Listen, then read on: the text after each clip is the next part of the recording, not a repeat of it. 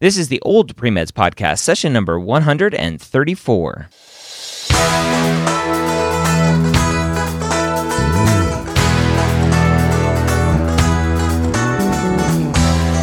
You're a non-traditional student entering the medical field on your terms. You may have had some hiccups along the way, but now you're ready to change course and go back and serve others as a physician. This podcast is here to help answer your questions and help educate you on your non-traditional journey to becoming a physician. Welcome to the Old Pre-Meds Podcast. My name is Dr. Ryan Gray, and I am your host here every week for the Old Pre-Meds Podcast. I have a whole media network of podcasts, if you didn't know, and there's something exciting coming in the future and right now. So right now, all of the podcasts are now available on a new app on Android called Google Podcasts. Now, we talk a lot about Apple Podcasts, which has been a default Apple podcast player on an iOS device, but Android phones now have the ability to download the Google Podcasts app. Now, Google is flexing their muscles and using their algorithms to provide you with the best recommendations for podcasts, but you can go ahead and subscribe to all of the podcasts that we have to offer in Google Podcasts now as well. So I'm super excited about that for Android users out there. Now, some exciting things in the future. I have a couple more podcasts that I'm starting soon, as well as a whole new project that we are starting here at the medical school headquarters. Actually, the new project is not part of the medical school headquarters, but it will affect you, the pre-med student, as well as medical students, residents, and actually physicians. So that's an exciting one that we will announce at a future date. If you didn't know, we take questions directly from the old pre-meds or non-traditional pre-med subform over at medicalschoolhq.net. If you want to have your question answered here on the podcast, go over there, medicalschoolhq.net/forms, register for an account. It will take a few days, if not maybe a little bit more, to get approved. So if you want to speed that up, just shoot an email after you register your account so we know that you're not a spammer and we can approve you. And then you go ahead and start asking questions and start collaborating with your fellow future physicians over there in the non-traditional pre-med form. We need more questions over there, so the more of you who go out and ask those questions, the better the chance your question will be answered here on the podcast. So today's question is about student debt. And our student says, "Hello there, I'm 30 years young and accepted to the postbac program at Mills. I have an art history undergrad, 3.8 GPA from a competitive liberal arts degree, or liberal arts school, and received my Master's of Social Work from an Ivy at 3.9 GPA. I was a social worker at a psych ER and fell in love with medicine and decided to change my path in the hope of becoming an OBGYN. I'm accepted at Mills for my postbac and will start this fall, but I have to take out private loans to fund it. I know this is the best choice for me, but taking out that much in loans, I'm looking at $400,000 total, is pretty scary and overwhelming. This decision to pursue my passion is an emotional one, but I need to take stock of all factors. I've crunched the numbers, and I think I can pay everything back in 5 years if I live like a resident, but I'd love to hear from people and how they paid back or plan to pay off their debt." So this is a very, very common question that comes up from non-traditional students, especially older ones. Now, this student is 30, right? That's not very old. But once you start creeping into the 40, 50-year-old age rank, and that's still not old, but when you look at the debt and how long you're going to be working, then the decision comes in, is it worth it? Right? That's where students are starting to ask themselves, is the effort, the work, worth it if I'm going to be working the rest of my life to pay off the loans? And so it's a very heavy decision. And this student even says it's an emotional decision. Of course it is, right? If you have that seed and it's like, oh my Lord, like I need to do this, it's very hard to shut that off. And some students try to shut it off, right? Whether they're in undergrad or in high school or even before they're applying to medical school, they try to shut it off, and they're like, no, I don't want to put in the time. I don't want to put in the effort. I'm not smart enough. Whatever it is, they go and do something else, maybe something else in healthcare, like a PA. They go the nursing NP route. But that little voice in the back of their head is still there. It's still telling them, I need to do this. And so what do? They go and do it anyway, right? And so now they're just delayed to end up doing what they were supposed to be doing all along. And now I have a couple thoughts for this student, right? So $400,000 is a lot of money. It's a lot of money. What I'm not sure about here, is it $400,000 in total from undergrad, Masters of Social Work, post-bac, and medical school? Is that the assumption of what it's all going to be? Or is the $400,000 just the post-bac and medical school, right? Are the student loans already maxed out? The government student loans already maxed out, federal student loans already maxed out, and the $400,000 is just going to be private loans on top of that. So when you start adding things like that, it's like, wow, that's a lot of money. So number one, do you have to do a post-bac?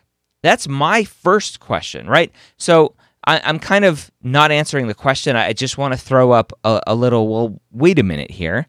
Do you have to do a post-bac, spend $50,000, $60,000, whatever it is, to do a formal post-bac?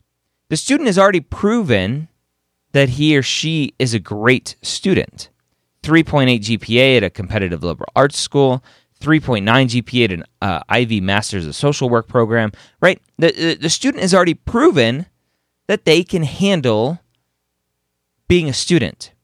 So, yes, sciences are different, right? Doing your medical school prereqs are different, and that's going to affect things. But I wouldn't rush straight into a formal post-bac. I would just go to the local university and start taking some classes, dip your toes in the water and go, oh, right, I can handle this too. I've already proven I can do it with other types of courses. I can do this too.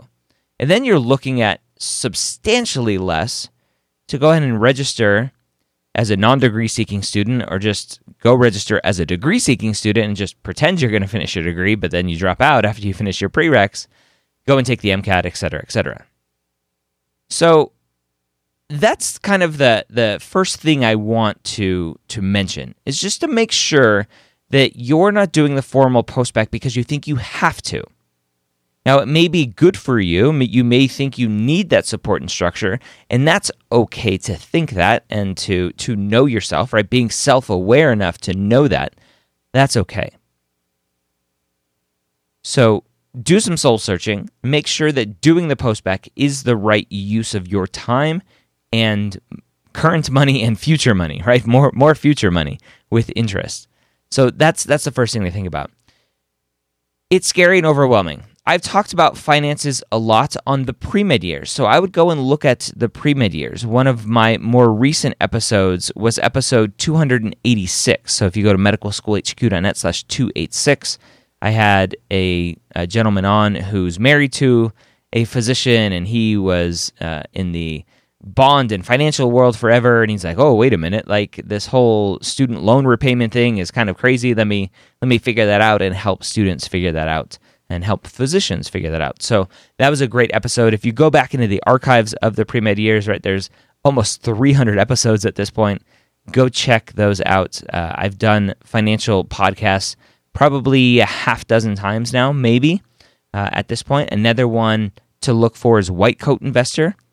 Number one, go to the website, White Coat Investor, buy the book, the White Coat Investor book, and then listen to the episode that I did with the White Coat Investor. That's Jim Dolly is the name of the guy that runs that, the physician that runs that. He's an ER physician in Utah. So that's another place to look for some more great information.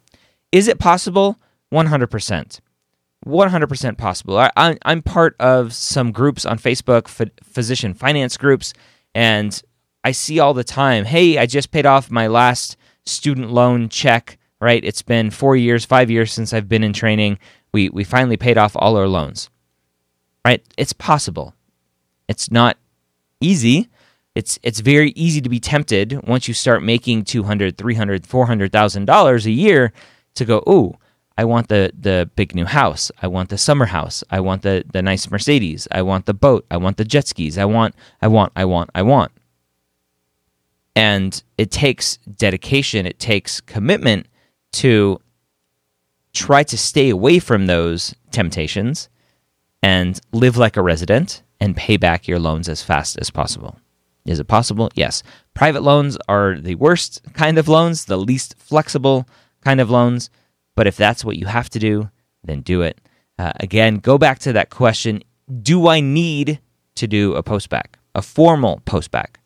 Do I need to spend 10 times what maybe I could pay being a non-degree seeking student or whatever at a 4-year university or even at a community college, right? You've proven that you can handle the coursework. Going to a community college, fitting that in with your schedule, making it happen. Try to find a cheaper route if possible. But if you think that you need to go to a formal postbac, go to a formal postbac, and good luck to you. If you have a question you want answered here on the Old Pre-Meds podcast, go ahead and register for an account at medicalschoolhq.net/forms. If you are just registering, it may take a couple days to get approved. We're approving new registrations. Before we didn't approve them, and we got a huge spike in spam, so now we're approving everybody that tries to register. So if you shoot me an email right after you register, it will speed that up. Don't forget to check out everything that we're doing at MedEd Media on Google Podcasts. If you are on Android, subscribe on Google Podcasts and check out their app. Their app is still being worked on every day, so it may not have all the bells and whistles that you want, but check it out anyway. And I'm excited to talk about the new projects and new podcasts we have coming to MedEd Media and to our new project that we are doing. And also, one last pitch. The Pre-Med Playbook Guide to the Medical School Personal Statement is available for pre-order right now in paperback. It's actually available on Kindle right now, and I'm probably on Nook and all the other ebook platforms. That came out mid-June, and I didn't even realize it. So that's available. If you pre-order the paperback from Barnes & Noble and go to submitbookreceipt.com and submit your book receipt from Barnes & Noble paperback, then I will give you a bunch of goodies valued at $150, a little bit more than $150, including the digital version of the book when it comes out, when the paperback comes out, access to the personal statement course that I did a couple months ago that's being finished up right now with an editor, as well as 5 recordings that I've done with students where I've walked them through, right? It's part of my personal statement starter package where I walk them through how to start brainstorming, what to write about. I'm asking them questions, drawing out their responses and their personal statement through the conversation, interrogation really, that I'm having with them. So you'll get those 5 recordings as well. Again, that's all for just pre-ordering the Pre-Med Playbook Guide to the Medical School Personal Statement, as long as you pre-order it before August 21st when the book comes out. Hope you have a great week. We'll see you next time here on the Old Pre-Meds podcast.